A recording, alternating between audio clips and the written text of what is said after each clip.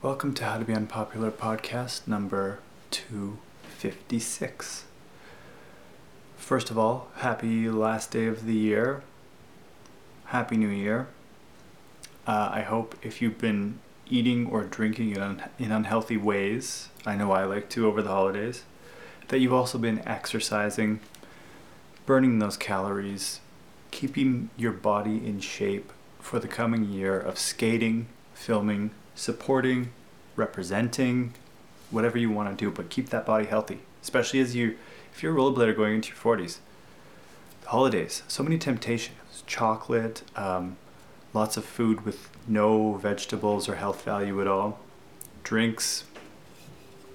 This is non-alcoholic. Staying up late because you have time off. You got to keep up on everything because you want to enjoy skating when the windows happen.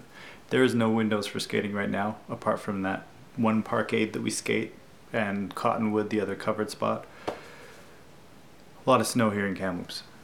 But I just wanted to go over the year, not in like a every single post kind of way. There was one post that I made that kind of celebrated the year, or how I thought of the year for skating. So I'm going to go over that and just a couple other things. I mean, even just recently, I watched the new John Bellino and Leon Humphreys VODs. Both were incredible. Both had their own style and feel. They just both felt like rollerblading so mature. Valo 6, the same thing, just came out. The Danny skate just arrived here today. Like the excitement for skating and like so many new products being announced even right up into now.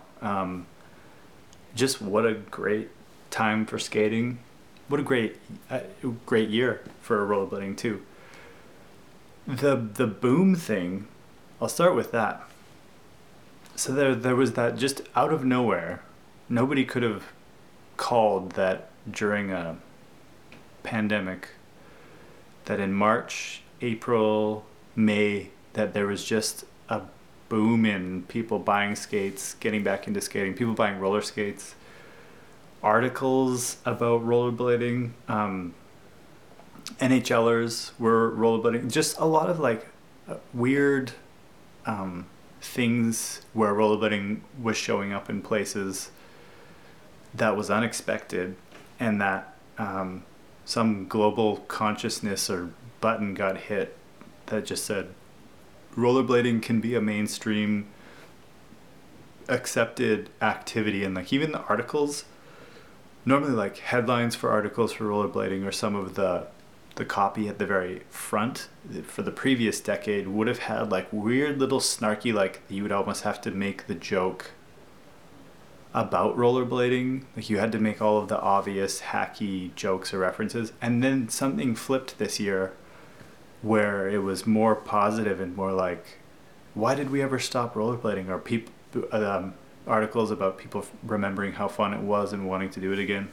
Anyways, that was the first weird thing about skating this year, and it was unexpected. And I think people that I talked to, even myself, I thought that it was just going to be like maybe a really short burst, but then as the year went on, there just seemed to be more people, more articles, more references to it in pop culture, just little things.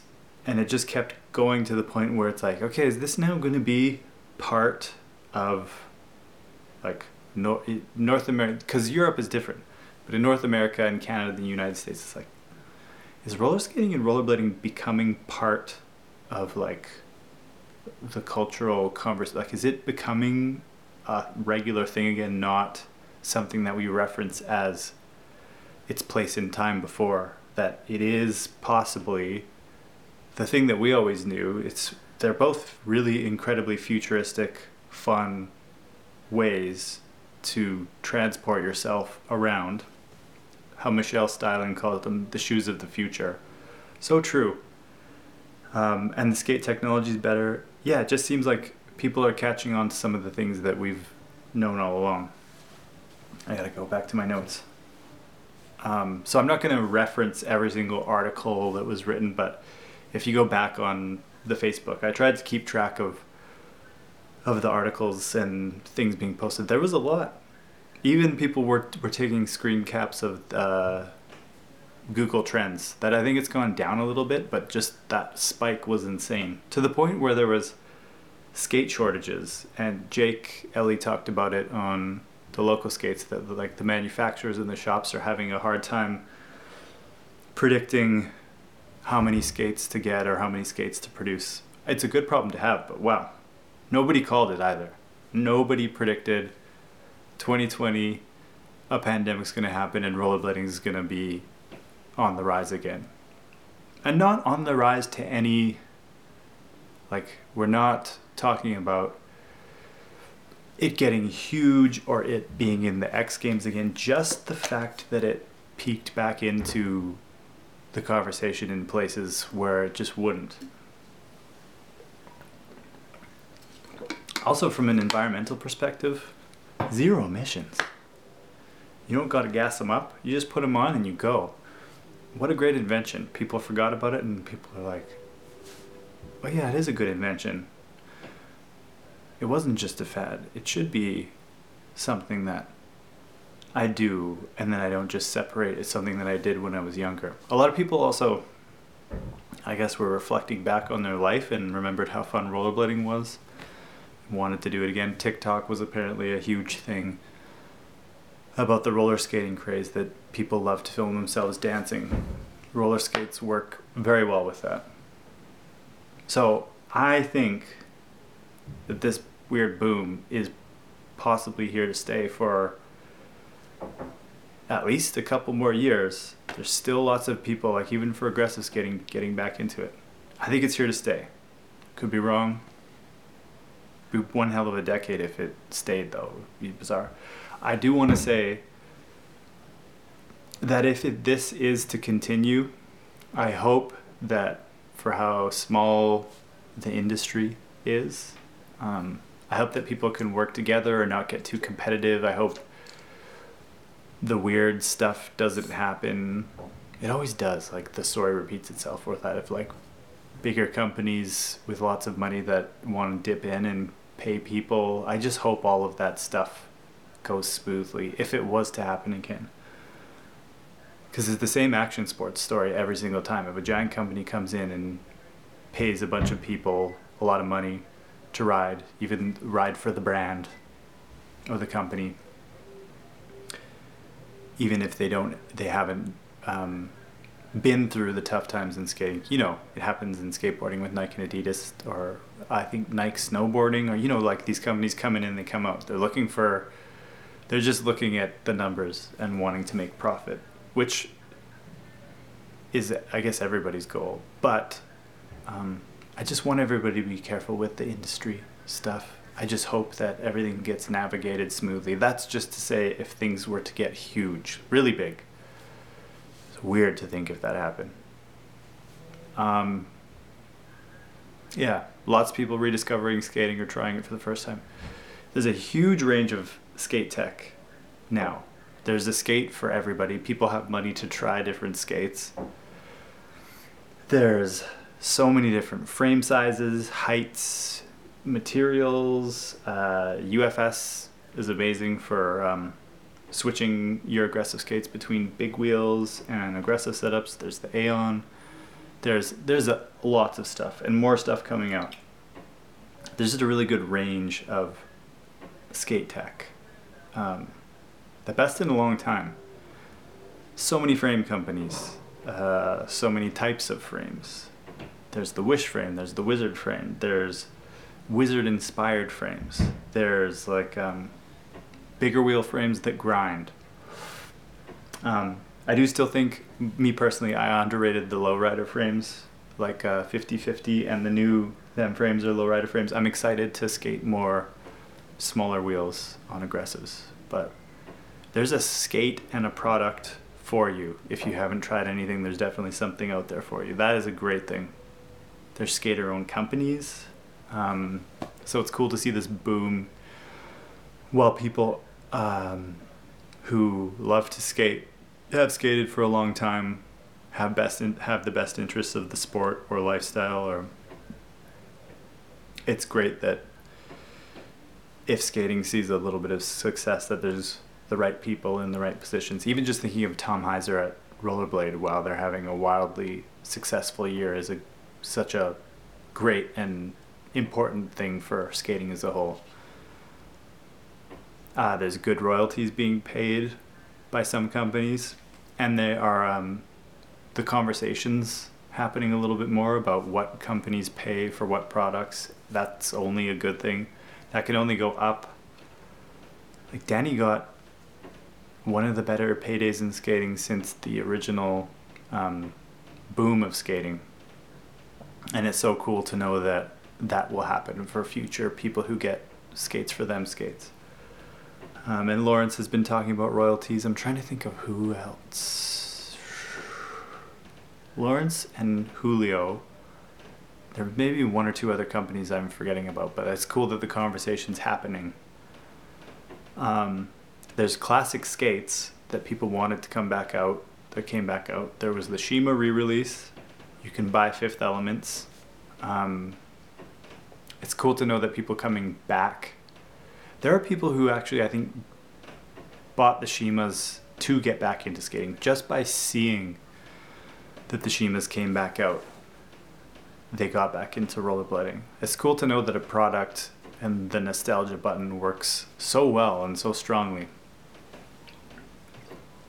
So even though there were a lot of strong opinions about that skate and the intentions behind it, when there were people really dedicated to skating razors, it's you have to think of that as it's a good thing for skating as a whole. Especially you just see a picture of a skate and you're like, what? They made Shimas again? Or they make Fifth Elements again? I gotta try skating again. It's weird how many people are getting back into doing aggressive slide postures on rollerblades. It's fun, so I understand. But that was a big gap of time where lots of people didn't do it. There's super diverse styles and visions of skating. There's pretty much every kind of skating that you could imagine and more. Just talking about even the Leon Humphreys compared to the Bellino DVDs or VODs, how different they are, and that the wizard style skating is starting to kind of branch out, and there's more products inspired by it, and there's more people interested in it. That like the ground is a P rail. You don't even need like an object to grind on. The beauty of Wizard is you just need a nice flat surface, and that's the object. It's very accessible for some people and exciting that it's not, you don't have to jump on or jump off anything. And the list of, even just Valo 6, that's the most recent one that I've seen, just the styles from section to section, that it's not everybody doing the same thing anymore, which is what made rollerblading horrible in the very dark ages of the late 2000s, early 2010s. It's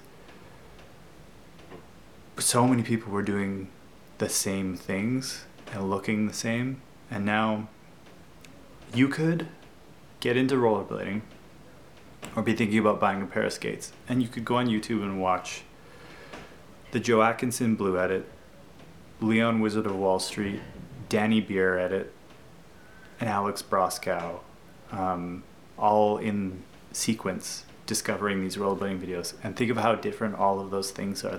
The scope of what can be done on skates is so much wider now. Or Eugen and his newest one. Then you watch that one and you can see that there are actually distinct styles and visions and different kinds of media, different personalities. There's the next thing is there's so many YouTube channels popping up. There's podcasts. There's the wheel scene and blading chats. There's the newest one, Wax Toaster. I'm trying to think of what else. Then there's obviously the bigger ones like Jump Street. I can't name all the channels. I mean, you could leave them in the comments, but then there's Blader News, and This Week in Blade. There's weekly news shows for rollerblading. Um, there's so much media being made, and so many types of media and visions, and people reviewing skates or doing stuff like this. That was like a very empty space at the beginning of the 2010s.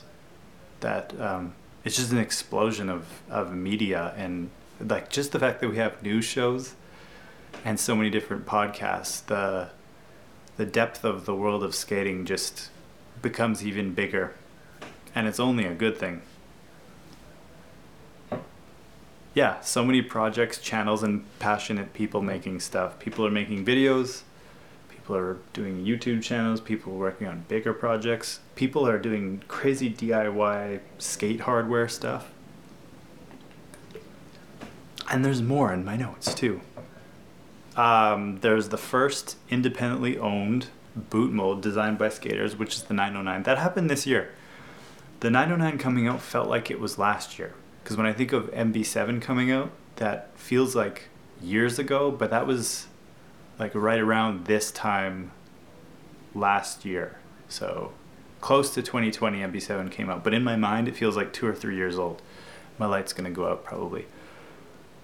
Yeah, the 909 came out in, I think, May or this spring. That feels like so long ago, but it's not. And it's the first boot, aggressive boot, designed by rollerbladers, and the company is owned by a rollerblader.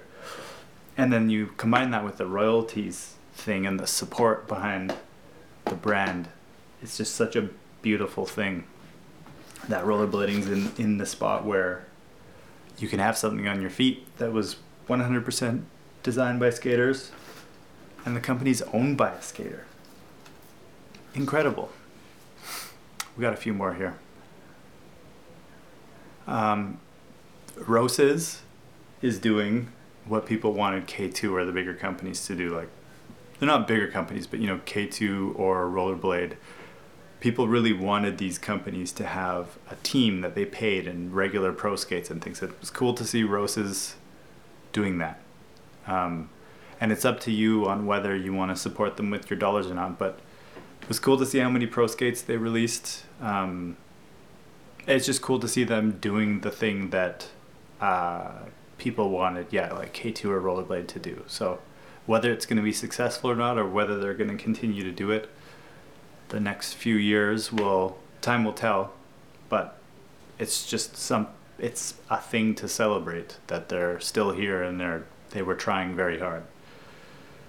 Not the bad trying hard, the good trying hard.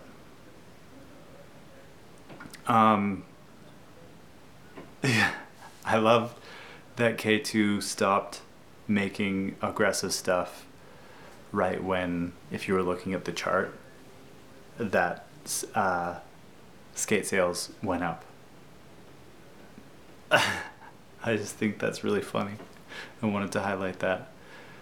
The community's really connected, even though people love to argue online. Recreational outrage does feel good. You get a little tingle of something in your brain. So I understand why that's just part of any culture or online thing that you'll get people arguing about albums or sports, so it's part of skating online. But I do love how connected the community of skating is, that I actually, for the first time in forever, I do have that urge to go to events and meet a lot of these people in person that I feel like I've known for a long time, whether I follow their channels or talk with them through messaging. It's cool to see like different collaborations happening too. I think that's a really